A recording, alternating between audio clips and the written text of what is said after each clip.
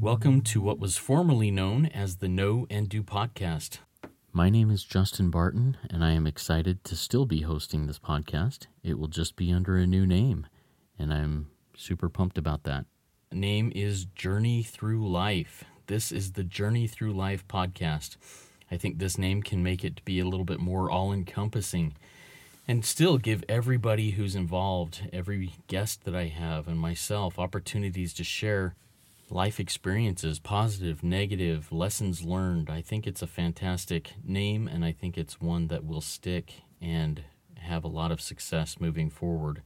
I'm really grateful to the listeners for their feedback, for the comments that they make, and for the interactions I have with people when I meet them on the street, sharing their insights that they've gained as they've listened to specific episodes of the podcast. Moving forward, you'll still be able to, at least as of now, find the podcast on Facebook using Know and Do.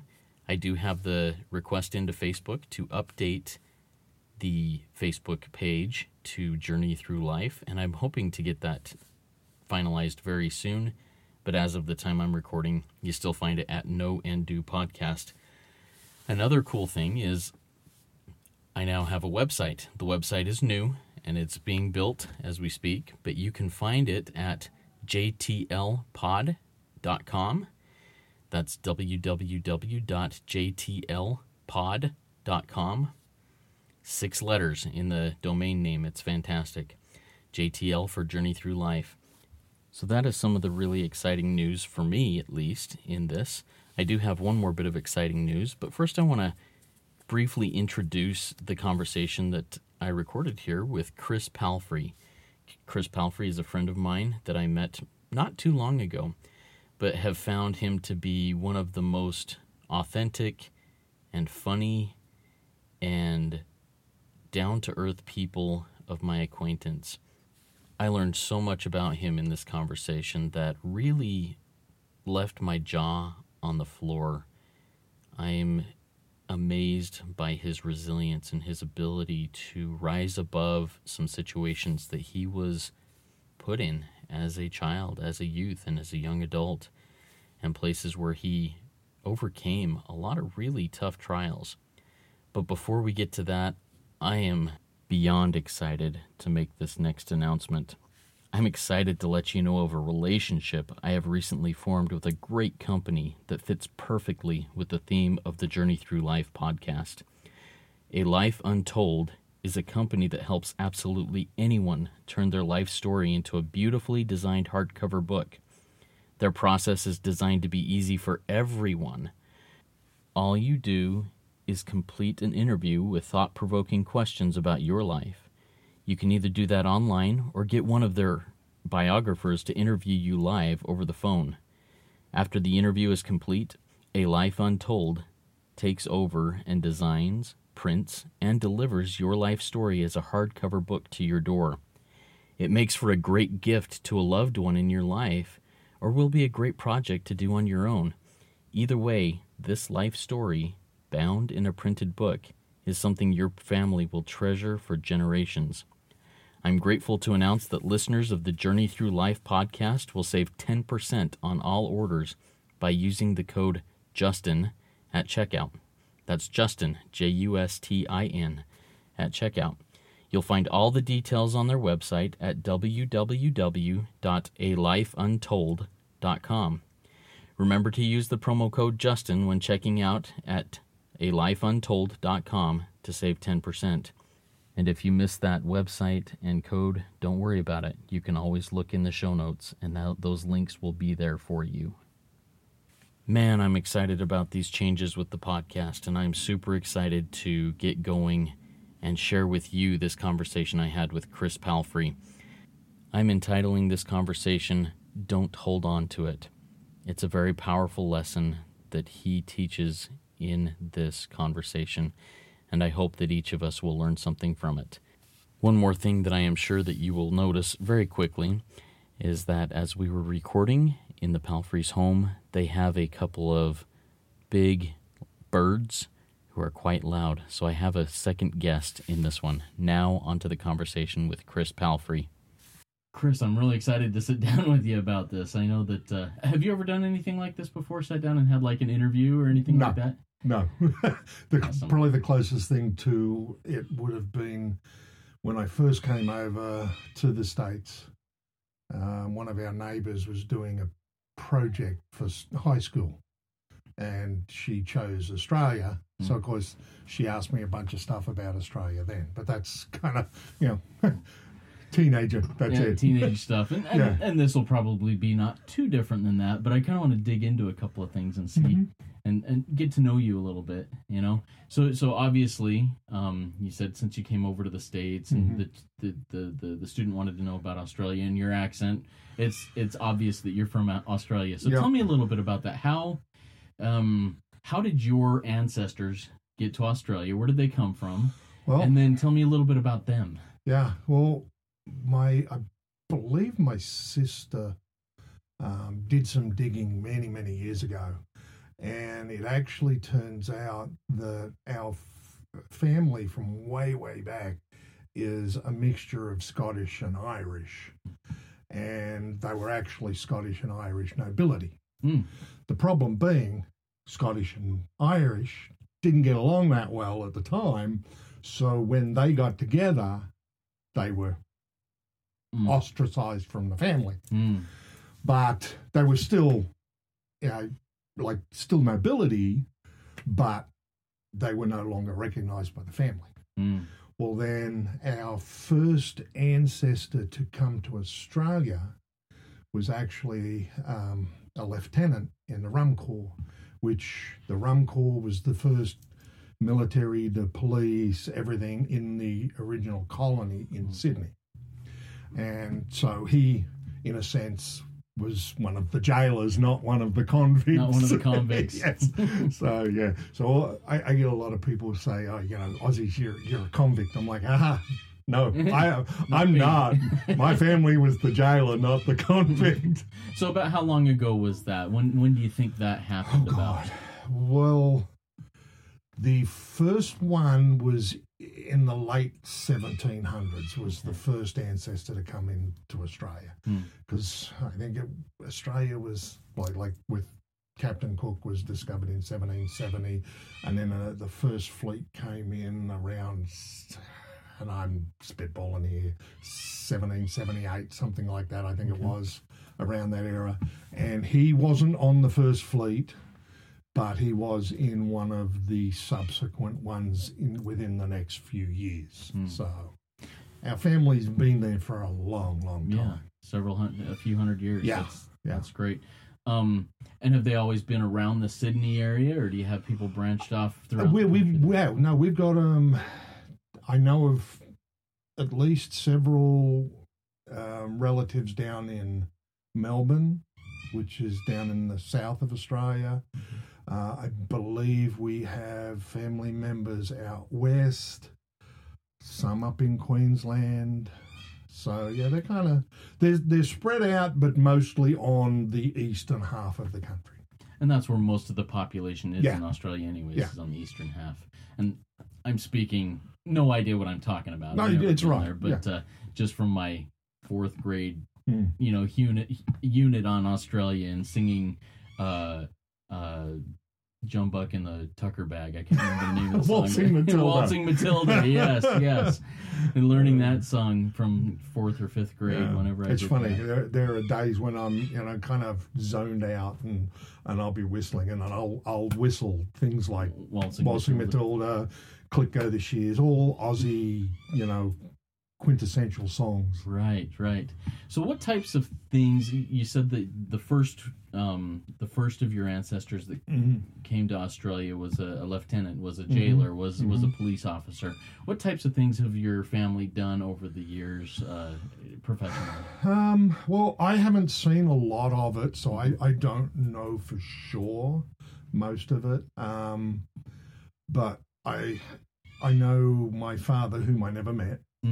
He, from what I've been told and from what I could gather from some documents that I found, spent most of his time in jail. So he flipped the family around, I He did guess. become the convict. Yeah. So, but like I said, I never met him. I tried, I tried for years to find him, but was unsuccessful. Every lead I found ended up a dead end. So, and I assume he's dead now. You assume that, but you don't know that. But for sure. No, I don't know, because I could never find any records past the mid '80s. So he kind of disappeared at that point. And did you ever know his parents, your grandparents, on that side at all? No, I didn't know any of them. So tell me a little bit about the oldest relatives, maybe your mother's parents or grandparents that you recall as a child. Actually, I don't believe that I ever met any of either my father's parents or my mother's. Not that I recall. Right. The only ones I did was she ended up with another gentleman years later, whom, when I was an adult, she eventually married. So I guess after all that time, he was my stepdad eventually. Right.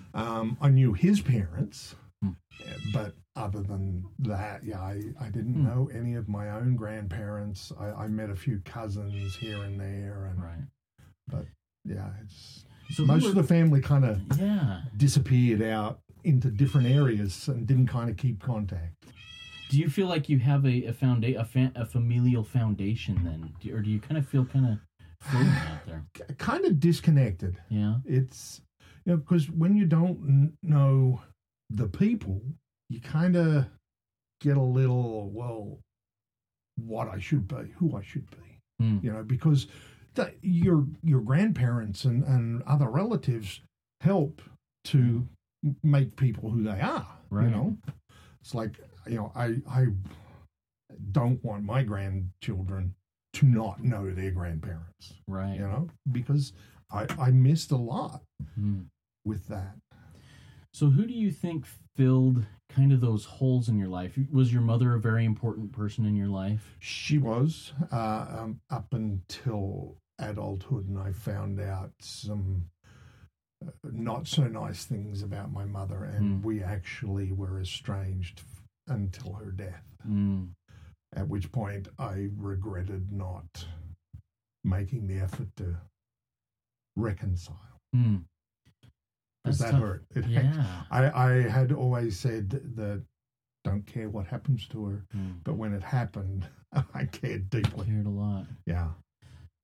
Wow. So as a child then, your mother had some influence until you learned some things. Who else was influential in your life as you were a youth and a child? Well, when I was a little kid and had things happened the way they wanted, my life would have been totally different. Because my mother actually put all of us kids into a home at one point because she was unable or unwilling, as I later found out, to have us at that point in her life. So whilst we were in the home for holidays and things, they would foster us out to different families. And several times I was fostered out to the same family because they actually requested me after the first time. And they lived on a farm. Me and their son got along very well and crashed their tractor and a few other... I want to hear that story. Let's talk about that. Crashing the tractor. Yeah. Let's hear about that. Well, gosh, I think we're about 5 or 6 Oh, at the so time. you're really young. Oh, yeah. But we would get up with the father, who would get up at like 4:30, and we'd have the typical farmer's breakfast, bacon, eggs, and all the rest of it. We had everything the same as he did, and then he would go off on the farm and do what he had to do, and we'd go out and play in the barn and play with the animals, whatever, Well, this particular day, we get out there, and the tractor's sitting in the backyard. So we're like normal kids. We jumped on the tractor, and we're playing with it and pretending like we're driving around on the tractor. And I don't remember who did it. I think it was the farmer's son, but I'm not sure. somebody disengaged the handbrake. And of course, we're still sitting on there and we're playing around. Well, the tractor started to roll and it kept rolling until it hit a tree. So we crashed the tractor into the tree and we got into a lot of trouble for that one. But even though we got into a lot of trouble, it was, you got into trouble, you're punished, it's done. But, they were really, really nice people. And yes, we got into a lot of trouble. We both spent the afternoon in our room because we weren't allowed out because we'd been. But once we had done the punishment, which was spend the afternoon in the room, it was done, because they were, like I said, they were really, really nice people. And they actually wanted to adopt me. But even though at the time my mother didn't want us, she didn't want someone else to have us. So she refused to let them.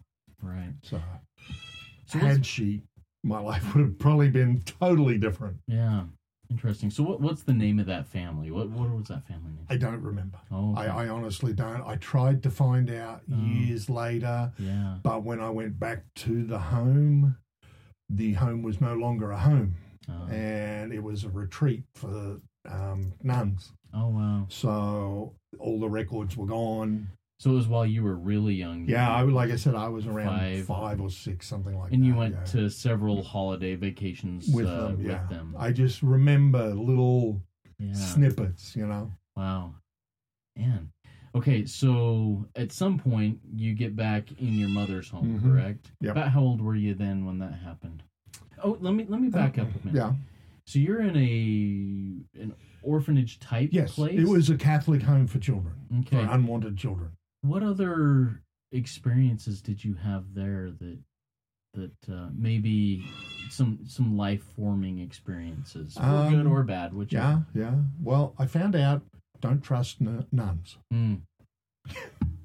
When I say that, it's not like don't trust them. I mean, right. We had a jar, all right, and it was one of them big, kind of like 2-liter jars, and at the time we still had pennies and shillings and stuff like that, and whenever we'd get a halfpenny or a penny, we'd stick it in the jar and we'd save it. Well, that jar was full of pennies and whatnot. When Mum came and picked us up, the nuns wouldn't let us take it. They kept it. Yeah. And I'm like, that kind of... Yeah. I was not... that was your money that you were saving. It was, yeah. But I don't know for what reason or why, but they kept it. And we never saw it again, which... It was a bummer because, that big jar was probably had a few pounds in it at the time. Right. So there's that. So at some point you get back to living with your mother. About how old were you then? I believe it was around 7. About 7. So really you're in an orphanage from, I don't know, what, 3 or 4 years old? Yeah, something like that. It was for about 3 or 4 years, I believe. Again, it's hard to tell because Mum was never one to talk about it, and trying to find the records was near impossible. So, wow. So tell me some other influential people, maybe from age 7 through young adulthood, I guess. We tended to move around a lot, and I'm not sure why. Just Mum, I guess, couldn't stay in one area too long for some reason or other.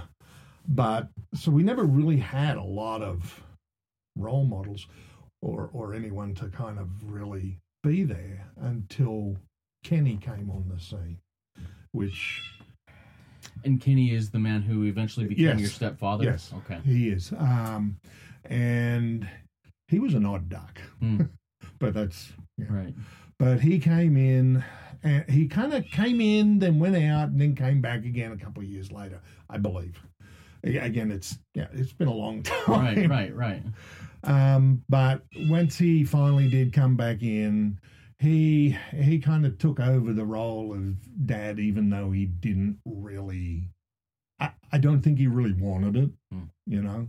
And as I said, he was an odd duck, so he had some weird little eccentricities, shall we say. Okay.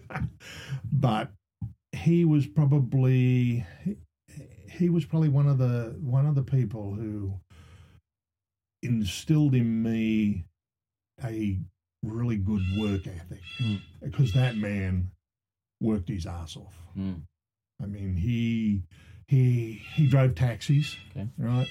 So he was out in the taxi all the time, trying to provide and whatnot. And even he would work in the garage as well that the taxi company was based out of. And there was one time where he was servicing one of the taxis, because he would work in there as well as drive the taxi to try and earn extra.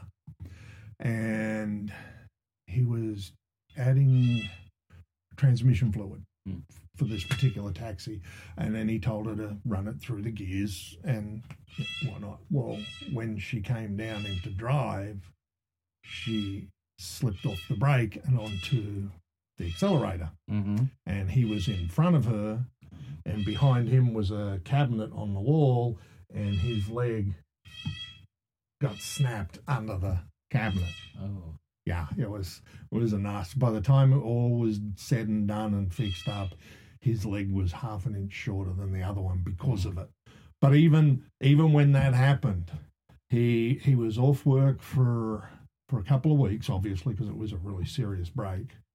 But once he got back to work as soon as he could, because you worked and you earned your living. Right. You know? That's what you did, and that's what he instilled in most of us kids, except his own actual biological son, who decided to become a criminal as well.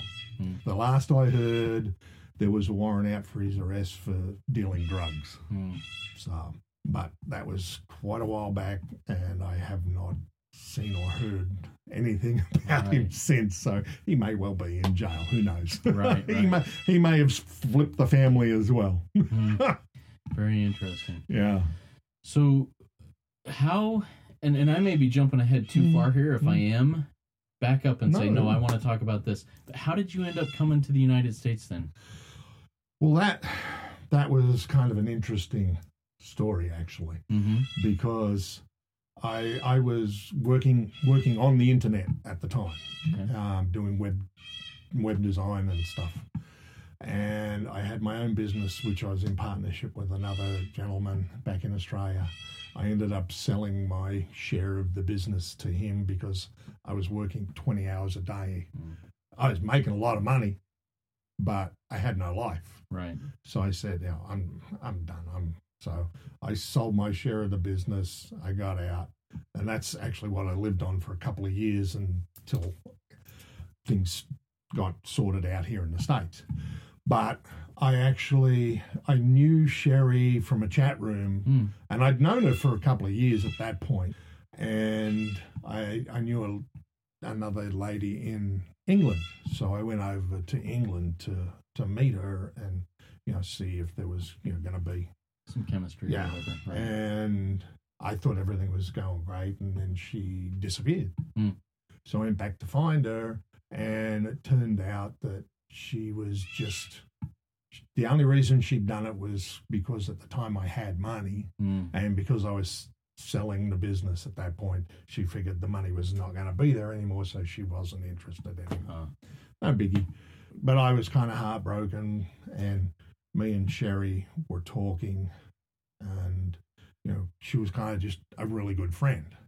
And the more we talked, the more we got to know each other.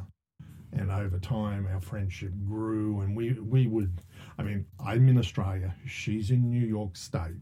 So the time difference was, I'd be in bed while she's doing stuff with the kids and whatnot here, and then I'd be the opposite way around, so it was, we would catch in the middle, and we'd talk for hours, about everything and anything.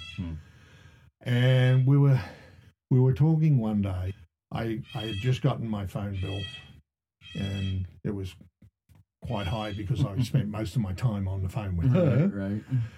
And she was like, "Oh my goodness, that is so much." I'm like, "It's only money."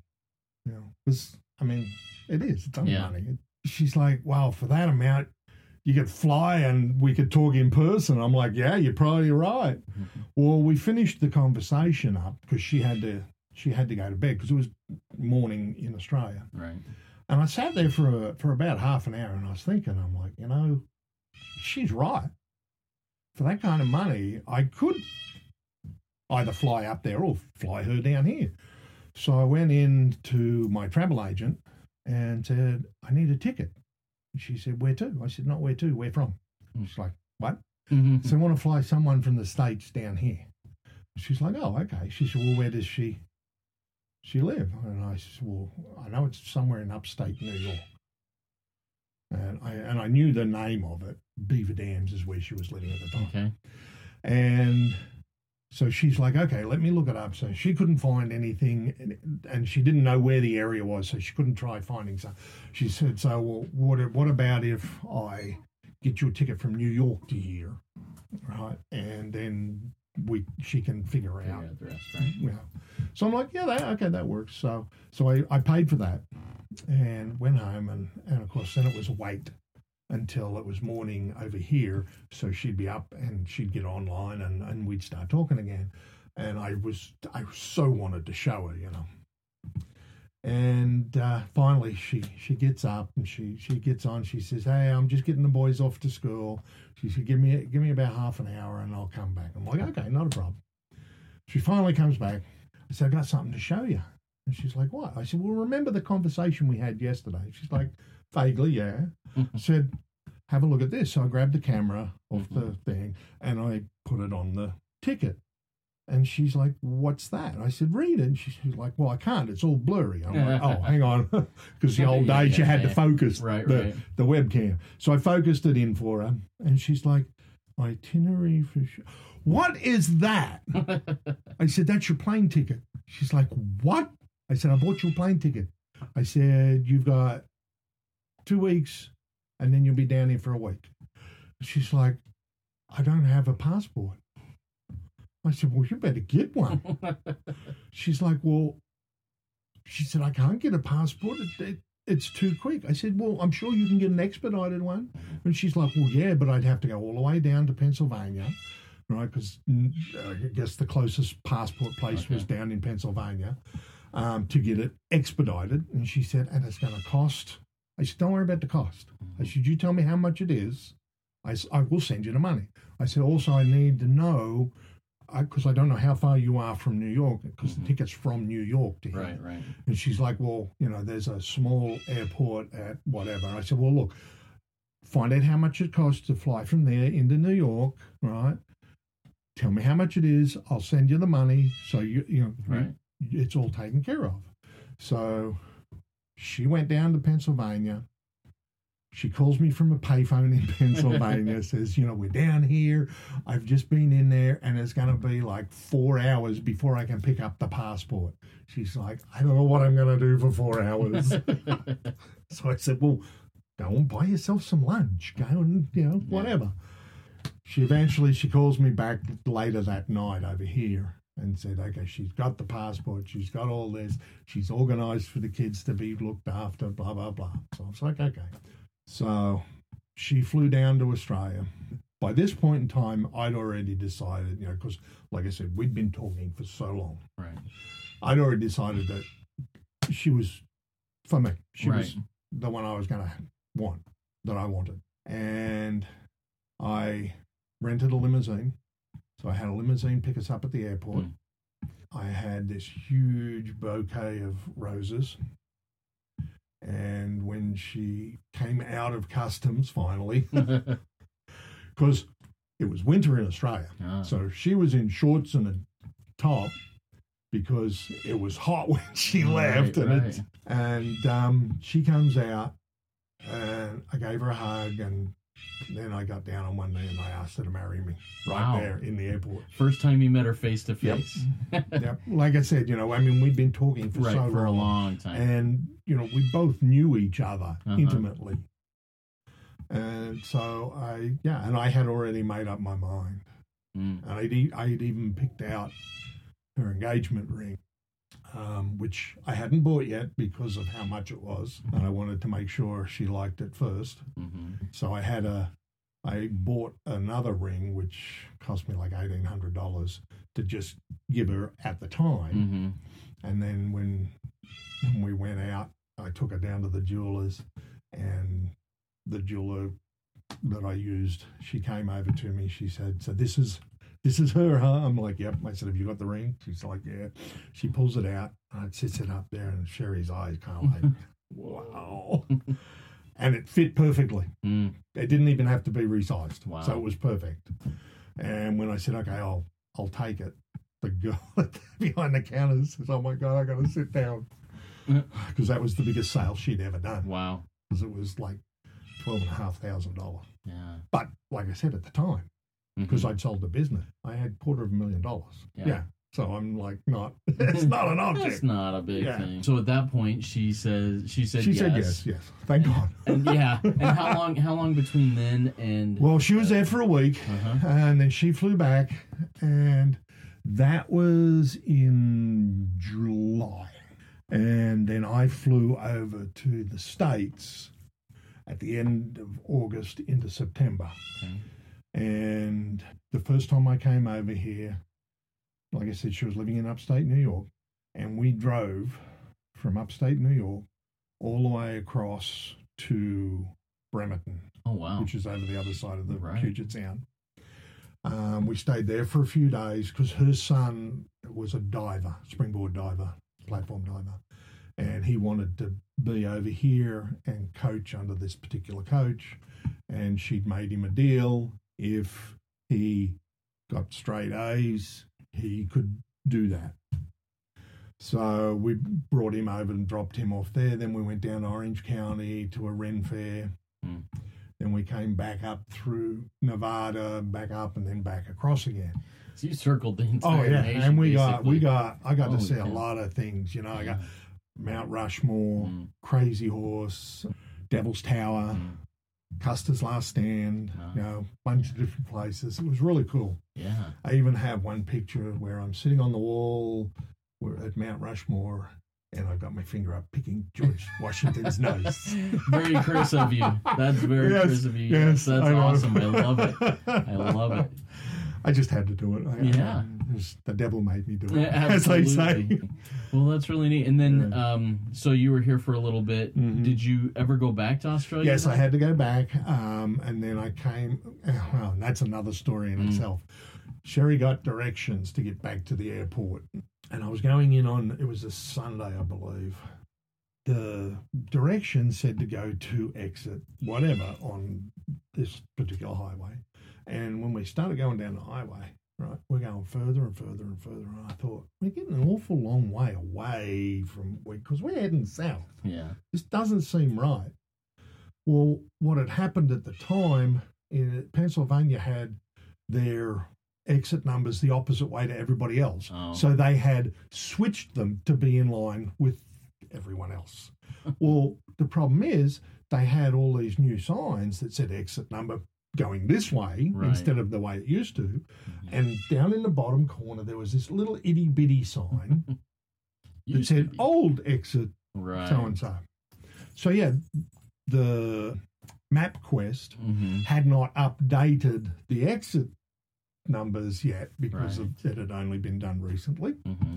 So we're all the way down almost to the other side of Pennsylvania. And I'm like, we are not going to make my flight Mm-hmm. once we figured out what had happened. Mm-hmm. So I called the airline and told them what was going on. I said, look, I doubt that I'm going to make it. And they said, all right, well, your flight doesn't leave for another couple of hours, so head back that way. And as the time gets closer, give us a call back if you're not going to make it and let us know.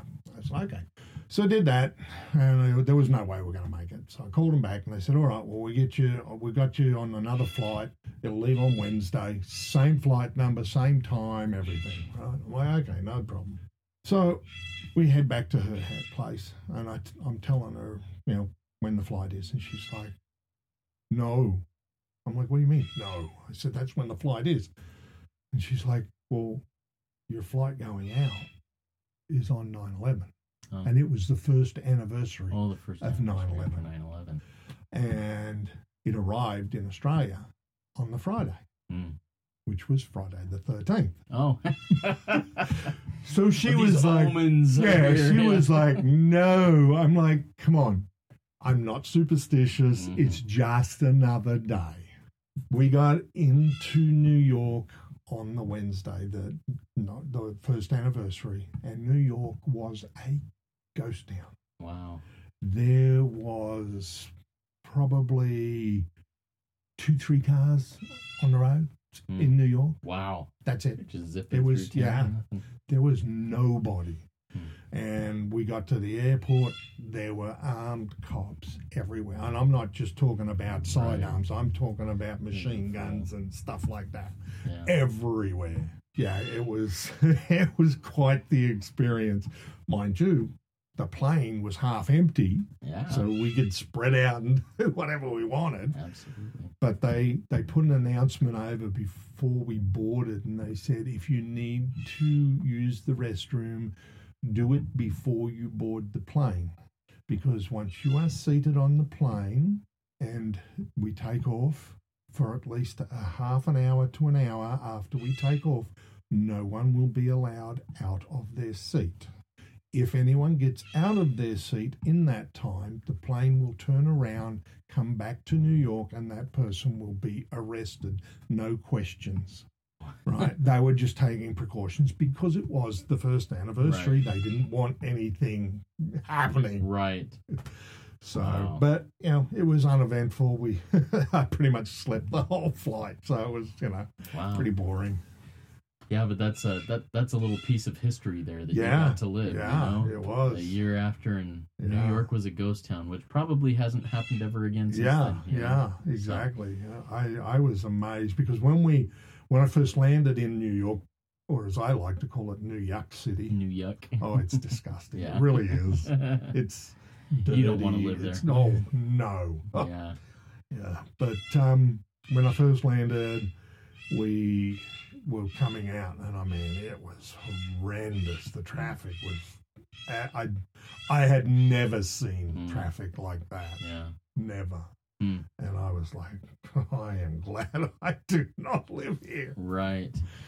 So you're back in Australia. How long before you came back over this way permanently? Came back 3 days before Halloween on 2002. Okay. So it wasn't that long. It was what I had to do was I had to go, because whilst I was over here the first time, we just talked to an attorney about my coming over, and he said, well, you have to get a visa. Mm-hmm. Right? He said, because if you come over on the visa waiver program like I did the first time, you don't have any status, right? So therefore we can't put in for a change of status, right? Which is what you would need to be able to stay here. So I'm like, okay. So I went in to get a visa. So it took a month or so to get the visa. And once I got that, then I could come over and stay. And then we went back to the attorney and we got him going on that so that I could, get a work permit, get the green card and all the rest of it going so that I could stay legally. Mm-hmm. Right. I was not going to do it the wrong way. Right. No, that's great. Yeah. So, are you officially an American citizen now? I am. I became a citizen in 2010. Okay. The same year I got my GED. Because I'd never needed anything. Because I left school in the middle of 8th grade, and because I was bored to tears at school. Right. Because I'm fairly smart, Not to blow my own horn, but I am fairly smart. Right. And the majority of the time in high school, I was sitting there basically twiddling my thumbs, waiting for everybody else to catch up. So I quit school and said, I'm going to go work. And you at some point created this company that you were able to sell out of and live very comfortably on for several, for a few years. And but here you're like, you get over here. So where's your diploma? Where's your now I need a job, and of course everybody's like, well, have you got a high school diploma or a GED? And I'm like, well, no. And in most applications they ask you that. Well, as soon as I would put no, I wouldn't even get an interview. Right. So I'm like, well, I got to do something. Right. So I did. I went to Spokane Community College, and because you had to do a test to see where you were at, so they knew whether you could go into the program or not. Right. So I did the test, aced the test, and they said, well, on your test scores, you can do whichever program you want because your scores are high enough, you qualify for any program. Right. I said, well, I want my GED so I can get a job. Right. So I went in to the first class for the GED, and they're like, okay, well, we need to find out where you're at with all these couple of different subjects. So they gave me like 4 different practice tests. So I did that, handed them back to them, and they went through them, and they came back and said, well, other than the fact that you need to put in so many hours before you can do it, we can give you the test right now. And he's like, because you aced every test. Right. And I'm like, well, okay, so what are we going to do? I said, well, he said, you've got to have so many hours. So I came for, several weeks. I went in and did that. And each time they just give me another practice test for this or that or whatever, Right. And then there was an actual GED test coming up. So they said, okay, you still don't have enough hours, but we're going to put you in to do it. And I'm like, okay. So I went and did the test and then went back to the class the next week to find out the results. And he said, you did really good. He said, you passed with honours. I'm like, sweet. I said, as long as I pass, that's all I cared about. All I want is that paper. Yeah. Right. And he's like, okay. He said, well, we're still a few hours short. He said, but don't worry. He said, we'll fudge the numbers a bit for you. So I'm like, okay, cool. So I got my GED. Yeah. And that was like, and that was good enough for me. That's all I wanted. Well, of course, no. Sherry's like, well, you got to walk. I'm like, I walk every day. I don't need to. She's like, no, you are going to walk. So I had to get the silly little gown and the hat and yeah. And they forgot my little sash thing or whatever that I was supposed to get with honours. With honours. But I'm like, I don't care. Just get it over and done with. Give me the paper. I want to get to work. Yeah, exactly. That's all I wanted to do. Yeah. So what type of work have you done since coming to the States? What things have you done for mostly since I've been to the States, I've worked in apartment maintenance. Okay. Because one of the things I did back in Australia, I worked at several large timber and hardware chains in Australia. So I know a lot about hardware. I know a lot about timber. I got to know a lot of builders, so I got a lot of different tips. I ran my own handyman business for a few years. So I like working with my hands. Right. So it was a natural thing to do. So that's kind of where I've been for the most part. I've had a couple of other little bits between them, but, like I worked in the meat department at Walmart for a while, and I worked at Goodwill for about 18 months. That nearly killed me. Oh, yeah? Oh, yeah. That was a rough stretch. Well, I was at the donation door, so we were taking in all the donations and stuff, and in the middle of summer when it's really hot and you're carrying all this stuff in, and I'm not getting any younger. Right. And it's fast. You are going constantly, because I worked at the one out in Spokane Valley, and they get like twice the donations of all the rest of the stores around here put together. And so, yeah, it was always very, very fast paced. So I was glad to get out of there. Yeah. So, I mean, your life story has been pretty rough. Yeah. If you look at it, there've been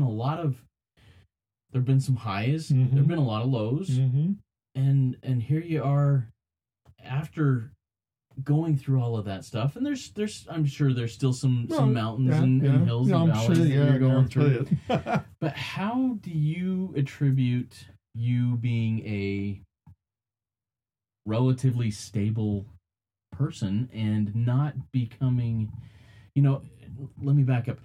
If I put myself in your shoes, I don't think I'd be in your shoes today if I would have gone through your childhood.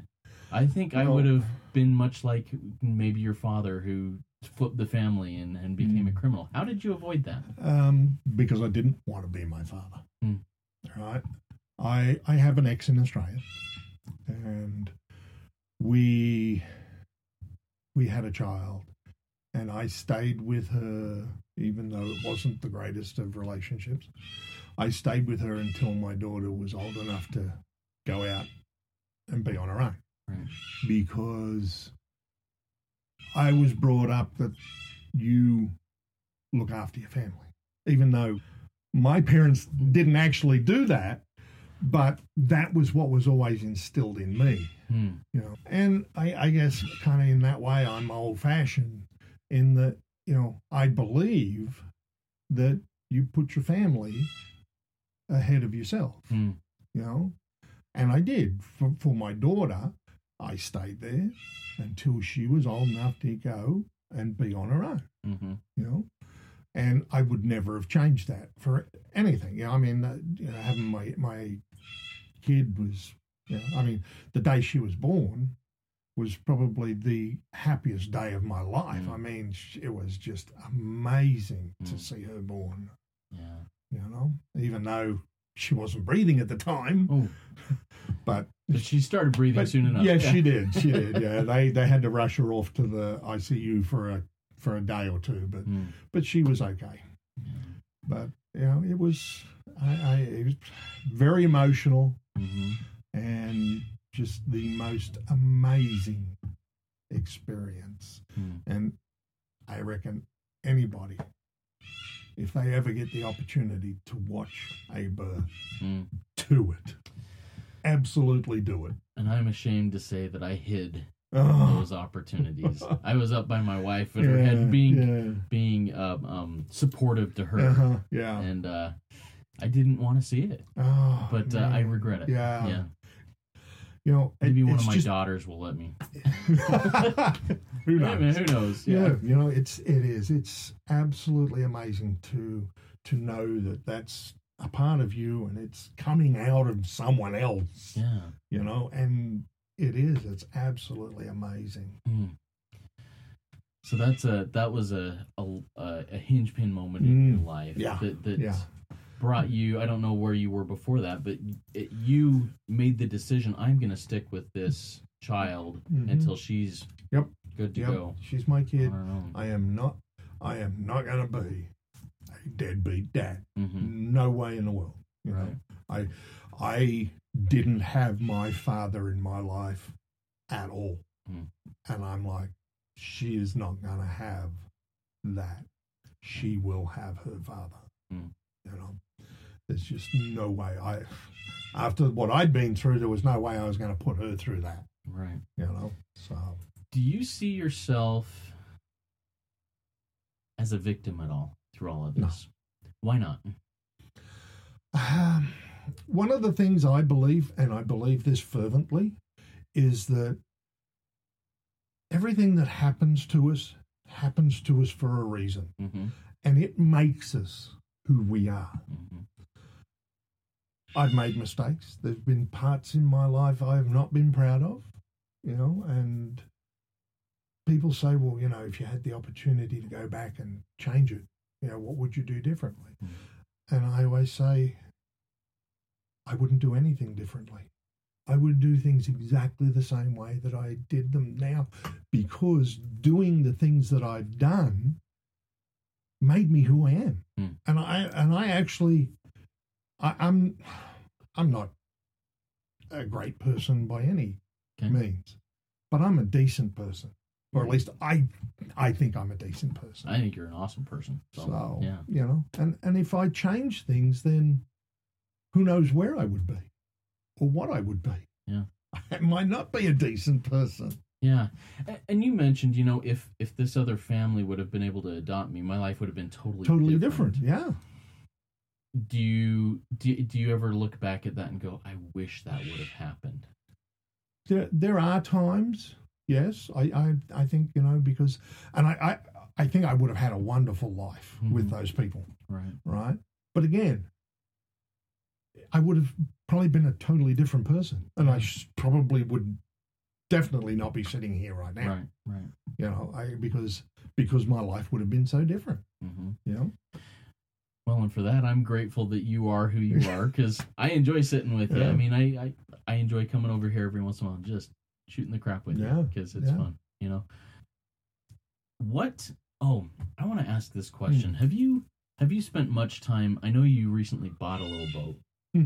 Have you spent much time on boats throughout your life? Yes. Tell me a boat story. Oh, a good boat story. I got a great one for you. Okay. I worked, at one point, for ACI Glass Industries back in Australia. And it was in a huge factory making glass bottles, right? Now, the ambient temperature in the factory is like 50 degrees Celsius. Which is really hot, right? You go outside after you've been in there, and it could be, 35 degrees, 100 degrees in Fahrenheit, whatever. And you come outside and you go, oh, this is so nice. But even though it's so hot, it's really easy to take because it's a dry heat, because there's all this molten glass and there is no moisture in the air because it basically heats it all out. And anyway, we had the company had a standing charter once a month with a boat to go deep sea fishing. Well, the first time was probably about 2 months after I started working there, and I had a friend who actually got me in there, and he was Lebanese, which has some funny stories there as well. But most of the guys that work there were Lebanese. So I got to learn some of the bad Lebanese words. Of course, that's what everybody learns is the bad words. But he said, hey, do you want to go on the fishing? I'm like, well, yeah, I love fishing, I said, how much is it? And it was like $50. So I was like, why not? So he said, all right. So he says, we've got to be down there at like 6 o'clock in the morning to get on the boat. Of course, it's down in Sydney Harbour. We lived out in Campbelltown, which is, an hour and a half west of Sydney, southwest. So we had to get up at like 4 o'clock in the morning. So we get up and I go down there and bang on his door and he opens the door up. He's like, come on in. He said, I'm just making some breakfast. So he's like, you want a drink? I'm like, yeah, okay, what do you got? And he says, a beer. I'm like, okay, I'm in. At 4 in the morning. Oh, yeah, absolutely. So we had a beer. We only had the one to wake up. And then we drove down. We get on the boat and we've got a carton of beer, which is 24 beers. And we drank all morning. And we fished. Anyway, we weren't doing all that well. We were catching some, but not much. And I'm like, Captain, have we got a bathroom on here? Or as in Australia, as we call it, you got a dunny on here? And he's like, yeah, down below, first door on the right. I'm like, okay. So I go down there, and the head, which is the correct name for it, was on the opposite side of the boat to what we were fishing on. So I did what I had to do, flushed the toilet, which was a bucket of water dumped Right. down there. Go back out, and I sit down at my reel to see what I'm doing, and I looked over, and here's all this paper and stuff floating out under the boat. And one of the guys is like, "Oh my God, that's gross." And then he's like, "Oh crap, I've got something big." So he starts reeling this thing in. He brought in this snapper that was about 2.5 foot long and just huge, the biggest snapper I've ever seen. Right? And because as he's winding this up, there's paper getting caught on the line, and he's like, just do it. So he winds it up, gets his snapper out. Well, then, because they're all kind of looking, they're like, well, okay, who else needs to take a crap? Because I want to catch something like that too. Chum in the water for them. Yeah. Oh, man. Yeah. So, that's good. But we used to catch a lot of fish, you know. We catch a lot of fish, drink a lot of beer, and it was great. And working at the glass factory, we had these ovens near each of the machines where you would put the molds into to heat them up before they went on the machine. Because if you tried doing it into a cold mold, the glass would stick to it, and all kinds of horrible things. Right. So what we would do is we'd take in a whole fish, and we'd put lemon, butter, and stuff, wrap it in foil, and you'd stick them in one of these ovens, kilns, whatever they were, for like 10 minutes, and it's done. Yeah. You know, you pull it out, and you've got this fresh cooked fish, and it's just amazing. Was most of the fishing you did deep sea fishing? No, we did that once a month. We did that, oh God, for several years. We would go out every few months. We'd do it. But we used to go fishing off the rocks a lot too, down south of Sydney at a place called Kiama. That's where it was, which is like it was probably about another hour and a half south from where we lived in Campbelltown. But we'd get out there and we'd be fishing off the rocks. You know, we'd get down there at like midnight and we'd fish through the night and through the day. And we got some great fish down there. My buddy JJ, the Lebanese that got me the job, he hooked onto something one night and he fought it for about 4 hours and really made no headway. Anyway, as the light came up, we saw this guy coming around the rocks, diving, like snorkeling, right? And he came down around near where we were at, and he kind of poked his head up, and he said, "You know, you doing any good?" And of course, JJ still got this thing on there, and he's like, "I've got something on here." He said, "I don't know what the heck it is, but it's big." And he's like, "Oh, you might have this ray that's down here." Well, he said this ray was probably the size of a Volkswagen. Oh man. He said, "You are never going to pull that sucker out." He said, "There is no way." He said he is sitting on the bottom, and every so often he'll move along a little bit. And he said, "Yeah, you're not going to," because he's on the bottom. He said, "There is no way in the world you're going to dislodge him. No way."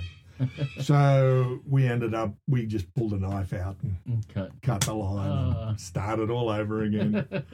But yeah, you know, it was, we got lots. We used to get lots down there. We'd catch a lot of stuff that we didn't keep because one of the things that would go through there a lot was bonito. It's kind of like tuna, but it's really, really oily. So it's not a good eating fish. No. And if you do catch it, if you're going to keep it, you've got to bleed it straight away. Otherwise, it's horrible. So a lot of times we wouldn't even keep them. Great to fight like crazy. But then as soon as you get them in, unhook them, toss them back. Because, you know, they're not really good to eat. But interesting. Yeah, it was a lot of fun. Very good. So have I missed any story that you feel you really want to share? Something that maybe was another hinge pin moment in your life where this happened and it affected me in this way that has changed my life for one way or the other? Yeah. Probably when I was in the Army. I joined the Australian Army when I was 18, and I was in there for 3 years. And the last year that I was in there, I was driving an ambulance. And it was high stress. And I actually had a nervous breakdown because of it. And at that point, that changed me in a lot of ways at the time, because I used to let things get to me a lot. My mother knew exactly which buttons to press to get to me as well. And once that happened and I got over that, which took a while, but I did. I got over it. And I said, I'm not going to let things get to me that bad again. There's been times when I've gotten very, very close to that. There's been times when I've got past that since. But, I try. Ever since that point in my life, I have tried not to let things get to me. Does that mean emotionally? Does that mean anger or what? Emotionally. I was an emotional wreck. I mean, when I had the nervous breakdown, my nerves were so shot, right, that if someone walked past me, I would literally jump out of my skin. It would just freak me out. And I made the decision at that point that I am not going to let things worry me or get me to that point.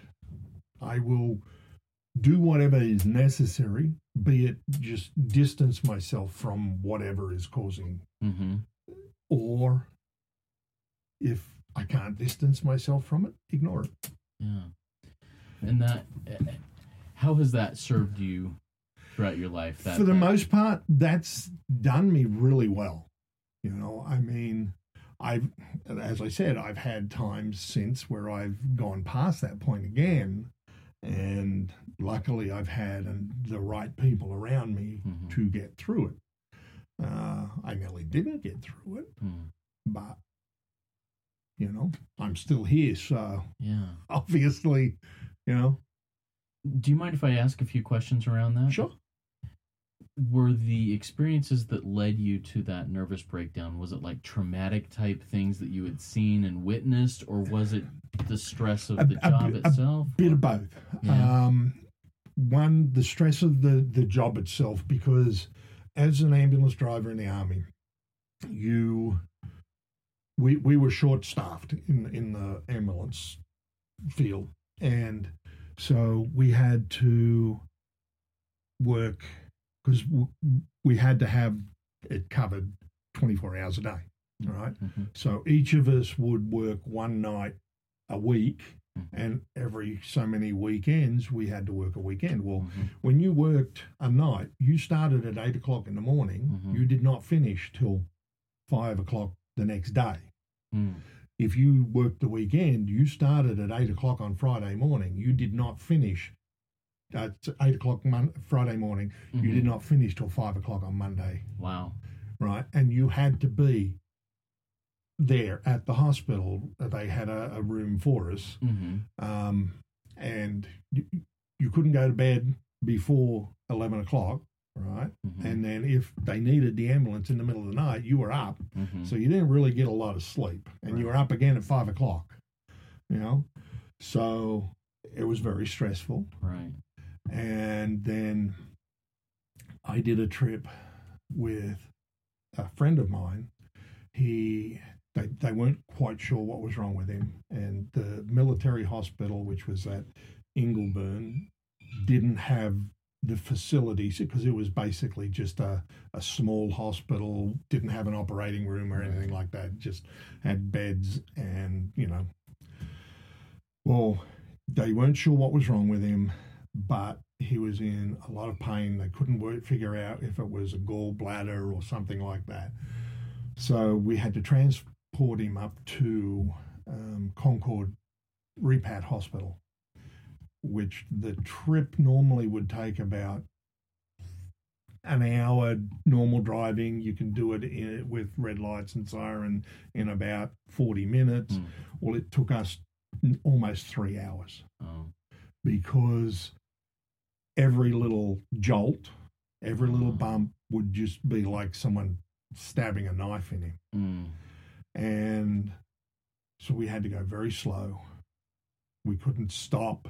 So we had to, when we would come into a red light or anything, we had to use the lights and sirens to get through, even though we were just crawling, and that was probably the most stressful thing I have ever done, ever. Because this is your friend in the back there. Yeah. And like I said, this took nearly 3 hours to get us up there. Once we got up there and they offloaded him, and I was sitting there with the matron, because she came on the trip because she was looking after him. She was a major, so she was a registered nurse. And we sat down just inside the waiting area when we got there. And she looked at me and she said, "Are you okay?" And I'm like, "Not really." Because she said, "You're going white as a sheet." I'm like, "Yeah." I said, I don't know why. I said, "I just feel really off." She's like, "I know exactly why you're feeling the way you are." She said, "It's the stress, the adrenaline, because, you've been there for nearly 3 hours on this trip, and the whole trip has been stressful." She said, "It is quite understandable." So it was kind of cool because, she was being a major, because me being a private was, you don't talk normal. It's like, "Yes, ma'am," "No, ma'am." And she was just, being a normal person. So that was the only thing that actually got me through that. But yeah, it was very, very stressful. So did your friend come out okay in the end? He did. They rushed him straight into the ER, and his gallbladder had actually split open. No. Yeah, so that's why he was in such a bad way. Yeah. But yeah, they fixed him up. We sat there, me and the matron, we sat there and just chatted probably for about 45 minutes before we got back in the ambulance and headed back down. She's like, "Yeah," she said, "there is no rush." She said, "If they need us, they'll call us. Just we'll relax, let everything settle down, then we'll head back." So that was kind of cool. Yeah. That's that would be a very stressful situation. Yeah. Do you think, and once again, I'm putting myself in those shoes, even though I've never been there. If it was my friend, I'd be very much the same. Yeah. If it was just some bloke that I didn't know, I'd probably be like, "We're gonna get there." Yeah. But I mean, exactly. is that somehow do you think you would have done that, or do you think you're wired to where I'm going to make this guy comfortable no matter who he is? Yeah, I think I would have. But there are certain situations where, one of the things I was lucky enough to see was an autopsy. Right? And even though, it's kind of freaky to see someone getting cut open. Right. It was probably one of the most interesting things I've ever seen. And she was like 19 years old, and she looked like she was about 100. She was a drug addict, and she died from an overdose. Wow. Right? It's just amazing, when they cut you open and you could see everything in there. It's like, it's just, again, it's another one of those amazing moments in life where, okay, it's kind of creepy, but I wouldn't have missed it for the world. Right. But that was nowhere near as stressful as, the other one. It was totally different. And I handled that easily. And yet I saw a film where someone was shooting up, and they were shooting up in their shin. And just seeing that, I nearly passed out. Wow. Like, Weird. Yeah, that is weird. Yeah. Really cool. Yeah. What do you want your children, grandchildren? I mean, we talked about this a little bit earlier. What do you want them to remember you by? To think of you, hey, Grandpa Chris, this is what I remember him. I guess all I really want is just if people remember me as just a decent bloke, you know. I think, you know, if when I'm done and they're thinking back about the times they spent with me or whatever, and they can think, well, you know, I enjoyed his company, he was a decent bloke, you know, I'm happy with that. Yeah.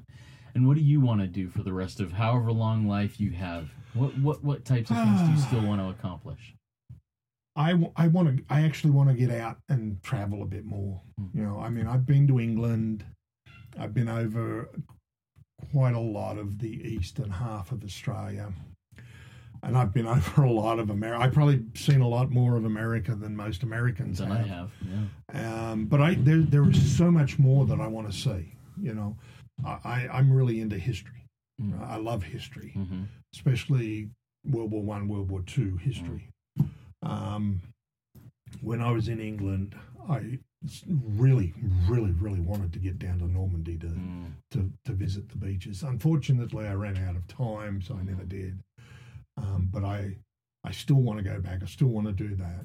I want to go over to the East Coast here because that's where a lot of the battlefields and the historical places here in the States are, and there's a lot I want to see. You know, I want to go to DC because you know, I mean, there's some of the history there. You know, I mean, it's just amazing. Some of the battlefields. I mean, I'd love to get out on some of the old battlefields with a metal detector. Oh yeah. You know, and find some actual history. Like a ball or something. Yeah.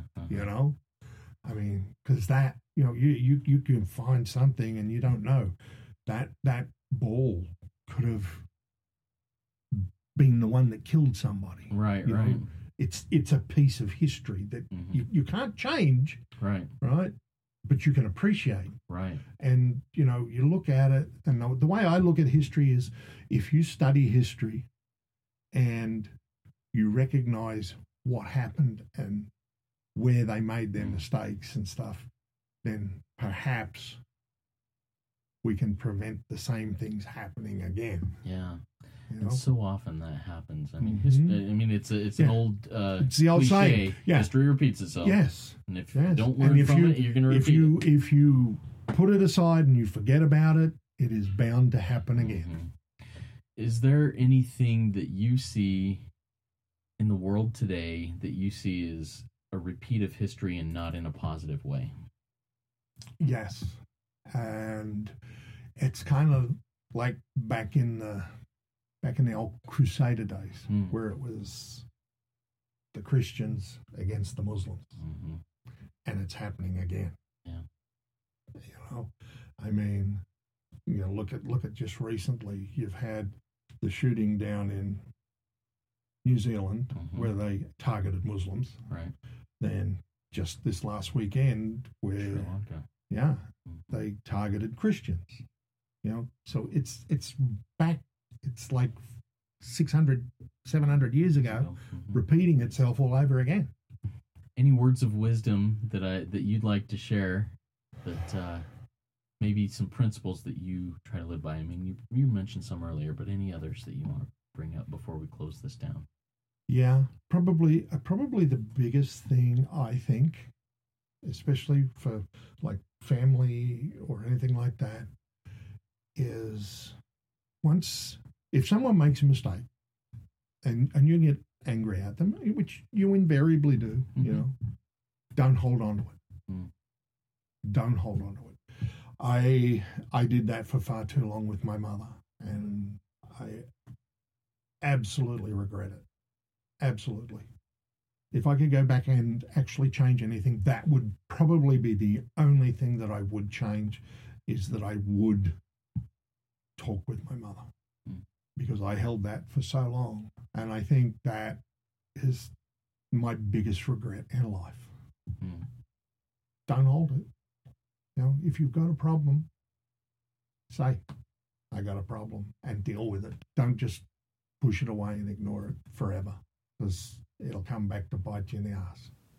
Man, I loved that conversation, and I loved that lesson that he shared from painful experience there at the end. What are you holding on to? What resentments do you have in your life? That's a question that I'm asking myself as well as you, the audience. Let it go.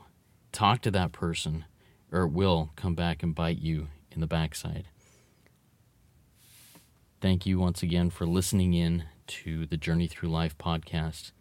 If this episode or any of the other episodes that you have listened to or you will listen to make an impact on you, please rate and review us in iTunes or Stitcher or Spotify or wherever it is you get your podcasts. Please subscribe to the Journey Through Life podcast if you have not already, and tell your friends and family about it. Many of the listeners, yes, are friends and family directly of many of the guests, as this is really set up to be, one of the purposes for this podcast is for this to be kind of a legacy for the person who I'm talking about or talking with, so that their children, grandchildren, and great-grandchildren 1, 2, 3 generations from now, 100 years from now, can say, I wonder what Grandpa Palfrey was like. I found this podcast, and now I get to listen to him in his own voice. What a powerful legacy that can be, where we can share the things that are most important to us with others. So if you have any desire to be a guest on the podcast, or perhaps to record your own history, or maybe you have a grandparent that's still alive and has a great story to share, or a parent who you want to have something like this happen with, you can reach out to me at thejtlpodcast@gmail.com or at knowandopodcast@gmail.com, and we can line this up. Also, check out our new partner, A Life Untold. That's a great way to get part of that story down too. Anyways, thank you for listening again. Have a fantastic day.